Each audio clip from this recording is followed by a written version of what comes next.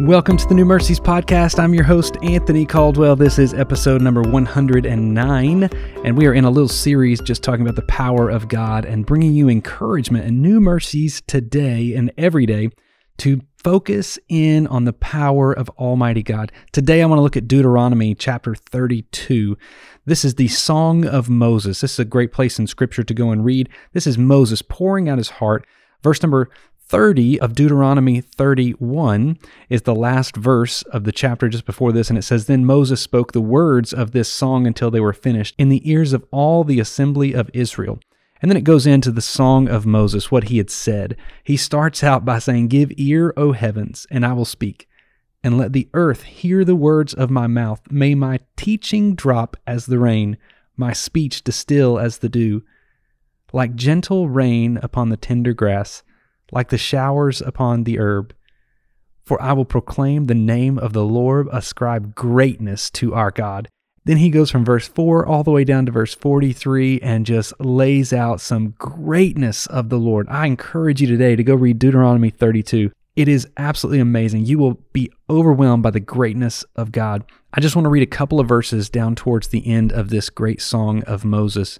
As he is telling the people of Israel, as he has opened his mouth and telling all of these great things, he says in verse number 31, one of the greatest verses in the Scripture for me. This one rocked my world when I heard it the first time preached. It says, "For their rock is not as our rock. Our enemies are by themselves." He talks about God being the rock for us. And he talks about God being, I love the word rock is uppercased in my Bible. It is referring to our God. It says their rock, the enemy's rock, the enemy's hope, the enemy's God is not like our God. And then it says our enemies are by themselves. Let me tell you something today. Whatever it is coming up against you is coming up against you with no backup.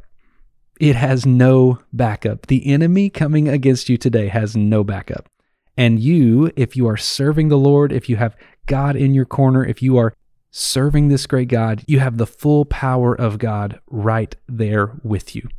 In chapter 31 of Deuteronomy, we see the transition from Moses to Joshua. One of the things that Moses says to Joshua as he is handing over the torch, he says, "Be strong and courageous. Do not fear or be in dread of them, the enemies, for it is the Lord your God who goes with you. He will not leave you, nor will he forsake you."